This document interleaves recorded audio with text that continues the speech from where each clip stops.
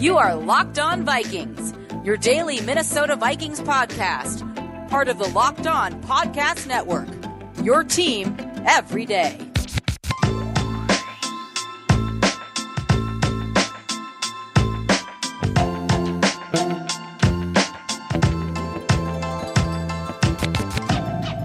Welcome in, everybody, to another episode of the Locked On Vikings podcast, part of the Locked On Podcast Network, your team every single day. I also want to shout out the Peacock and Williamson podcast, covering everything in the national angle of the NFL, covering all of the NFL news you need to know with Brian Peacock and Matt Williamson. They're doing a great job over there, so go check that out. I am your host, your pal, and the kid who copied off in math class. My name is Luke Braun. You can find me on Twitter at LukeBraunNFL, and the show is on Twitter at Locked On Vikings. And today I got a couple of fun stories for you, including a rookie that a lot of people are very excited about, so excited to talk about him. But first, I want to talk about some NFL news myself. So on Thursday, the NFLPA sent a memo out to the players via the Joint Pain Management Committee. This is a committee that was built as part of the latest CBA, the 2020 CBA, a committee about pain management, essentially condemning the use of Toradol as a painkiller.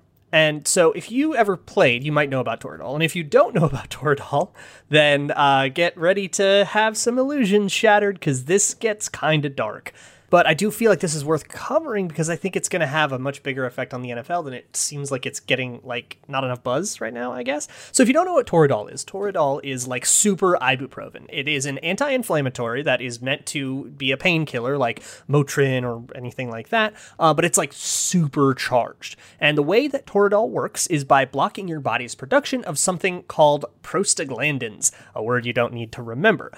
So the human body is cool as hell. If there is an injury, it starts making this stuff called prostaglandin at that spot. And it does a whole bunch of stuff that aids in the kind of the healing process. One of those things that prostaglandin does is it inflames the area. It basically calls out to a whole bunch of blood cells to say, hey, come here, crowd all this up so that it all swells. And the point of that is to help prevent infection and help with the healing process and stuff. There's a whole bunch of reasons that your body inflames. And prostaglandin is kind of the hormone. It's like the traffic cop, I guess, or it's the thing sending out the signals that says, hey, send blood cells here. There's an injury. And if you've ever had a bump or a bruise and it swells up, or a big welt, you touch it, it hurts. Inflamed parts hurt. There's a big reason for that, right? It is a hurt place. Please do not mess with it. That is what that pain tells you. It's your body kind of sounding off a giant do not touch alarm. And prostaglandin is kind of like a bunch of traffic cops locking the place down while all the repairs can go on. Toradol blocks the creation of that prostaglandin. The traffic cops never show up, and you can relieve the pain. And it's very crucial that Toradol lets you relieve that pain without Oxycontin or any steroids, so it's very, very popular in the NFL. There's no addictive quality or anything like that. It's just like an ibuprofen, but like mega supercharged. But, of course, there's a problem. Otherwise, we wouldn't really be talking about this, because those prostaglandins, those are versatile little buggers. They're kind of like two sport athletes. And in some people, they help with blood flow in the kidney. They are, again, kind of like traffic cops, and they help things kind of move along. So with long-term repetitive use of Toradol, like what we see in the NFL, the production of the kidney cops gets kind of messed up. And you really, really, really, really don't want things in your kidney to be messed up. So when athletes suffer injuries, the NFL pops full of Toradol. And that includes the natural bumps and bruises associated with the sport. And it even gets to the point where sometimes they'll just shoot you up with a little bit of Toradol before every single game, just sort of like as a general pain reliever, so that that bump or that bruise doesn't hold you back, and you can actually get in the game. And a lot of players say, like, it is crucial to my ability to get into the game, and so they're taking Toradol either via a pill or intravenously or whatever, and you're not supposed to do that.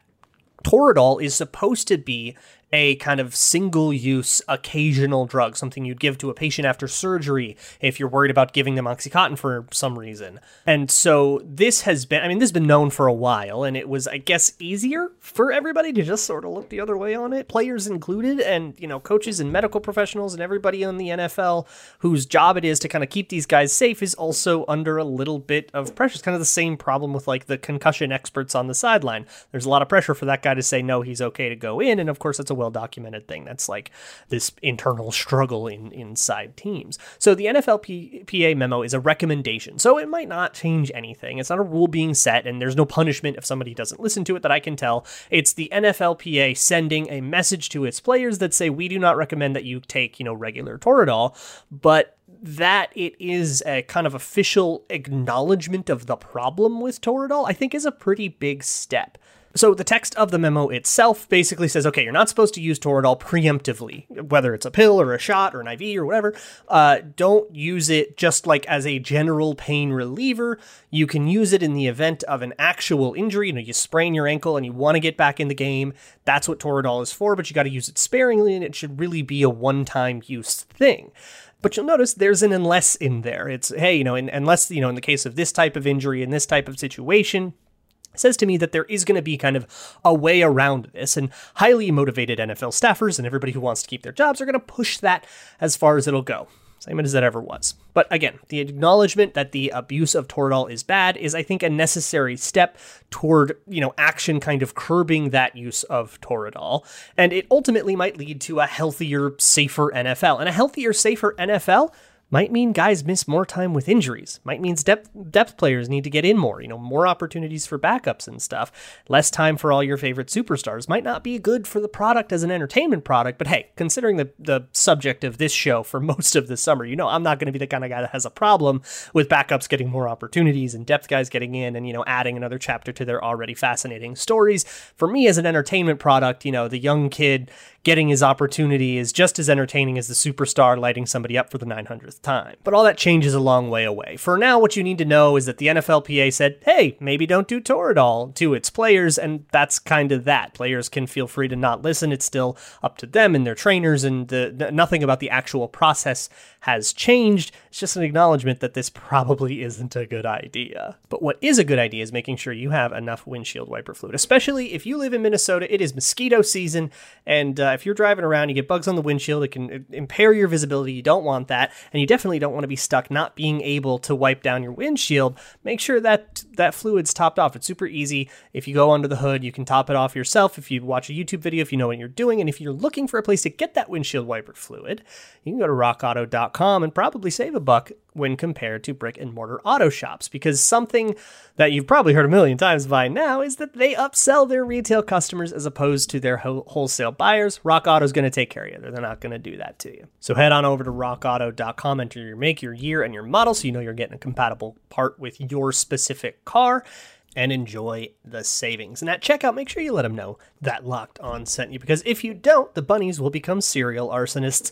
Rock Auto, amazing selection, reliably low prices, all the parts your car will ever need. Let's also talk about Bet Online. We saw the Lakers are out. The Suns are going up against, I think, the Nuggets. And if you want to bet on that series or anything going on in the NBA, NHL playoffs, MLB games, NFL futures, award shows, reality TV, whatever you can dream up, Bet Online's probably got a prop bet on it. So head on over to betonline.ag. If you don't have an account, no worries. It's free to set one up. And when you do so, and you actually deposit the money for the first time to gamble with, enter promo code LOCKEDON, and BetOnline will match that 50%. That means if you put in $1,000 and you enter promo code LOCKEDON, you'll have $1,500 total to play with. It's free play money for whatever you want to gamble on here at betonline.ag, your online sportsbook experts. Now, I want to talk about somebody who you might have missed because he joined the Vikings in the middle of the 2020 season. So you might have missed, and he was only on the practice squad. He never made it to the active roster.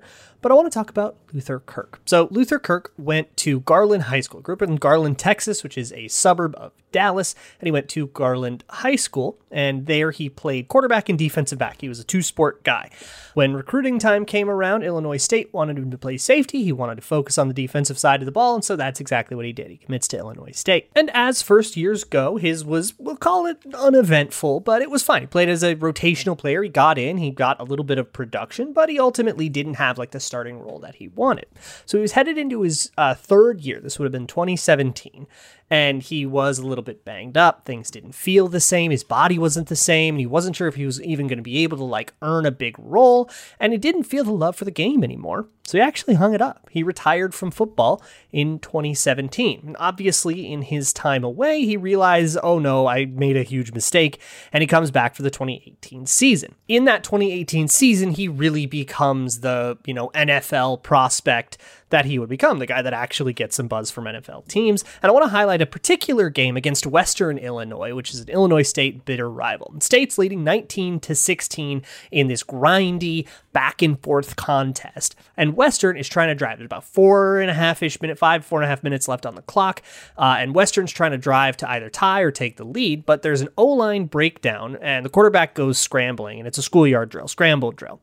And the quarterback finds a wide receiver and fires, but Luther Kirk was lurking. He jumps the route and he picks it off, and it's only the quarterback between him and the end zone. He gives a little head fake. The quarterback totally biffs it, and he struts into the end zone for a pick six and a win. And State would actually score another touchdown with 10 seconds to go just to stick it to him. That was one of many disruptive moments for Luther Kirk. But look, it's Illinois State. He's a small school guy. He was not a very highly touted prospect at all. So he doesn't get a lot of buzz, and there's not a chance to go to a Big Ten Pro Day or get more eyeballs because it was 2020 when he came out. It was the COVID year. Luckily, he did get a chance to participate in the East-West Shrine game, which happened before everything locked down in March of 2020, and he was able to kind of show off his skills there, and he played very well there, and he kind of credits that and the conversations he had and the notice he got there for finally kind of getting him on the map. And it was just enough to get him signed by his hometown Cowboys for training camp. And the Kirks bleed blue and silver. They are Cowboys fans to the core. So this was a huge moment for him to be able to go to Cowboys training camp and try to go make the Cowboys. He got signed by his hometown Dallas Cowboys. And I mean, imagine if you were a high school football player and, someday you would end up getting signed by the Vikings, even as just an undrafted free agent, getting a chance to make the Vikings. That'd be so exciting. But again, it was 2020, so no preseason, no shot. And he ends up going to the practice squad, but the 2020 Dallas defense had a lot of problems, which is turning out to have a weird impact on the Vikings roster. But they had problems, injuries on injuries, and guys weren't playing well and stuff. So that practice squad slot was soon needed elsewhere. So on September 15th, he's released. Very beginning of the season. A couple weeks later, a practice squad spot opens up in Minnesota. He actually only spends 1 week, week 3, completely unemployed. And I think it was September 30th. I think that was week 4. Luther Kirk joins Minnesota, and he stays on that practice squad throughout the season. So now he signs a futures deal, and he gets to come back to play in training camp again, and he has shot 2 to make an NFL team among a fairly weak depth group. So you've got your 2 starters, Smith and Woods. Those guys will make the team for sure. And you got Cameron Bynum, 4th-round rookie, probably not going to lose his roster spot, even though there's not a lot of expectation that he's going to be better than guys with more experience at the position because he's switching positions and stuff. And then you have Josh Metellus and Miles Dorn, a couple of guys who are just not going to exactly light the world on fire here. So there's an opening here. Luther Kirk's got to play through it, and he's got to earn it, but there's definitely an open spot here. Outplay Metellus and Dorn, earn enough of a roster spot that the Vikings don't coax George Iloka out of retirement or whatever, and you have yourself a roster spot. And from there, Luther Kirk could build, kind of carve out a spot in the NFL. And look, he's an Illinois State alum that wasn't a high recruit or anything like that.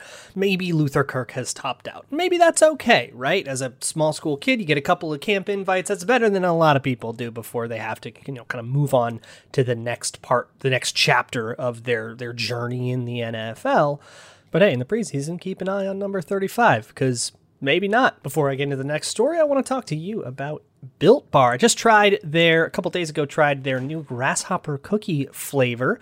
They are delicious. They taste like Thin Mints, but they're protein bar. It's low sugar, low calorie, high protein, high fiber, like what you're getting with a protein bar, but it doesn't taste like chalky butt. So if you're interested in that, head over to BuiltBar.com. You can use promo code LOCKED15 and save 15% on your next order. That's LOCKED15, LOCKED15 at checkout at BuiltBar.com and save 15% off of your next order. That's BuiltBar.com, the best tasting protein bar on the planet. In the 1800s, there was a Civil War general by the name of Lawrence Sullivan Ross. People called him Sully. He was a grade A piece of garbage. He led attacks on native populations before the Civil War. He was a brigadier general during the war. Afterwards, he was elected governor of Texas, and in that position, he supported the white supremacist Jaybirds during a particularly violent skirmish as they tried to take a county legislative seat back from black leaders. This was all after the Civil War. Just like this pure Southern Confederate piece of crap that did all the things that, a Confederate Civil War general that you would expect of such a man. After Sully's governorship, he took over as president of the then struggling Texas A&M, late 1880s, when it was still kind of a fledgling school, fused a ton of money into it, and that's probably largely responsible for the school that it is today. So he died in 1898. And what does the state of Texas do in A&M and stuff? Well, build a statue, of course. He made all this money for Texas A&M. Right in the center of Texas A&M's campus, there is a monument to Lawrence Sullivan Ross. 101 years after Sully dies, Kellen Mond was born in San Antonio, Texas. Mond grew up the son of Kevin Mond, a military man, and a lot of his personal values stem from that upbringing. The idea of discipline, being resilient to criticism, and just the idea that you kind of get in the military of looking out for the guy next to you and being part of a greater whole. And a big thing for him was the way you do small things is the way you do all things, which is such a great quarterback little ism. He's going to fit in great with Kirk Cousins, who can just shout those out at the drop of a hat. So he grows up in San Antonio and he ends up going to Ronald Reagan High School. But before his senior year of high school, and he was a dynamic quarterback prospect there, and he knew he was going to have a career in this, so he transferred to IMG Academy. You might not know what IMG Academy is if you aren't a big fan of the college recruiting scene.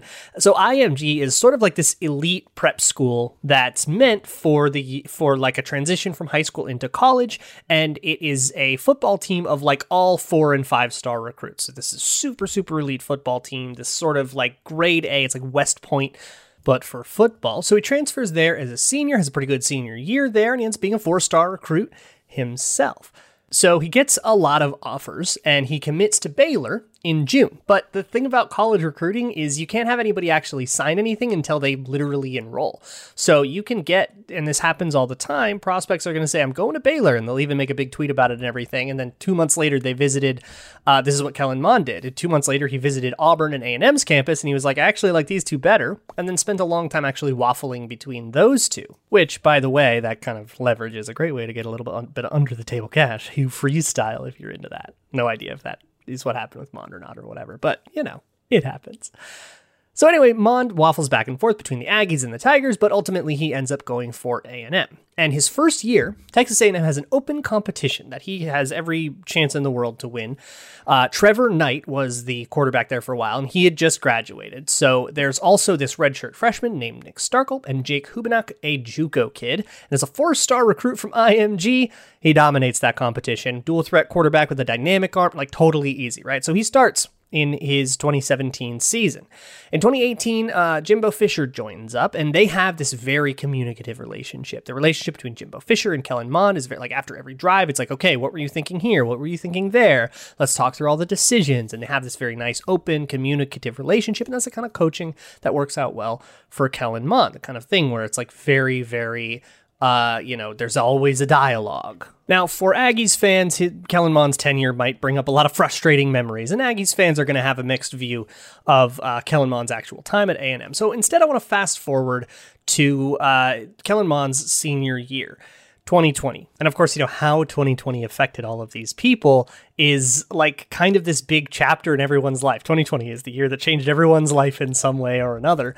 And for Kellen Mond, a lot of that comes to a head in June, summer of 2020, where of course, national fury over George Floyd and police brutality is like kind of at its peak during that summer. And Kellen Mond tweeted this big statement. He wanted that statue of Lawrence Sullivan Ross in the middle of A&M's campus taken down. He wanted to remind people that Sully was not just the beloved governor of Texas that spent a bunch of money on A&M, that he was a violent white supremacist that had a lot of things to say about African-American people that I cannot repeat on this podcast.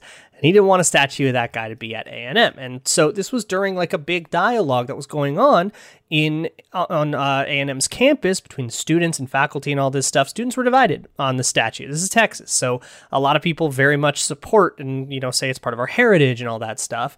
And there was this kind of campus-wide conversation going on. As of this past January, campus officials have said that the statue is going to stay put and that Sully was too important to the school's history.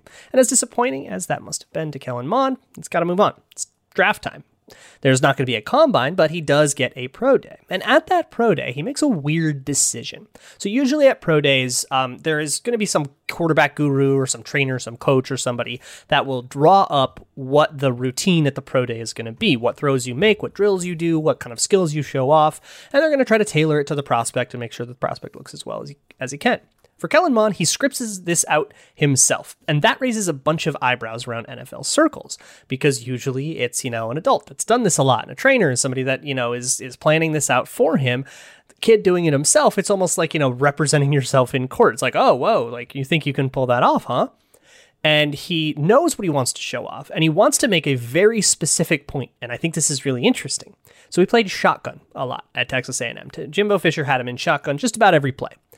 But he knows that NFL teams are, like a lot of NFL teams, are primarily under center teams. So he decides to take every drill at his pro day from under center and, show off bootlegs and these under center concepts that he knows is going to, catch the eye of the teams like the one that drafted him, the Vikings. And for that reason, and that he had a pretty good pro day after scripting out himself, and it rose his draft spot. You can probably credit that decision for about 30 spots in the NFL draft. And you probably would have gone closer to, late third, early fourth, kind of in the 90s. And he ends up going pick 66 to the Minnesota Vikings. So now he joins the Vikings and he is firmly in the incubator. His job this preseason, Luther Kirk's job this preseason is make the damn team. Kellen Mond's job this preseason is to grow, to develop, to learn, become a true threat to Kirk Cousins by learning from Kirk Cousins, getting used to footwork under center, getting used to all these other things. If you want to listen to what I think Kellen Mond needs to do to become that starter, you can go listen to, I believe it was the first episode I put up after draft weekend. But Kellen Mond's story is likely far from over, and I would be surprised to learn that, the most influential chapters of his life are behind him. Now he has to learn, and maybe he becomes the future, quarterback of the Vikings. Maybe he doesn't make it. Maybe he ends up getting a chance somewhere else. Maybe he goes the Mike Glennon route and becomes a journeyman somewhere.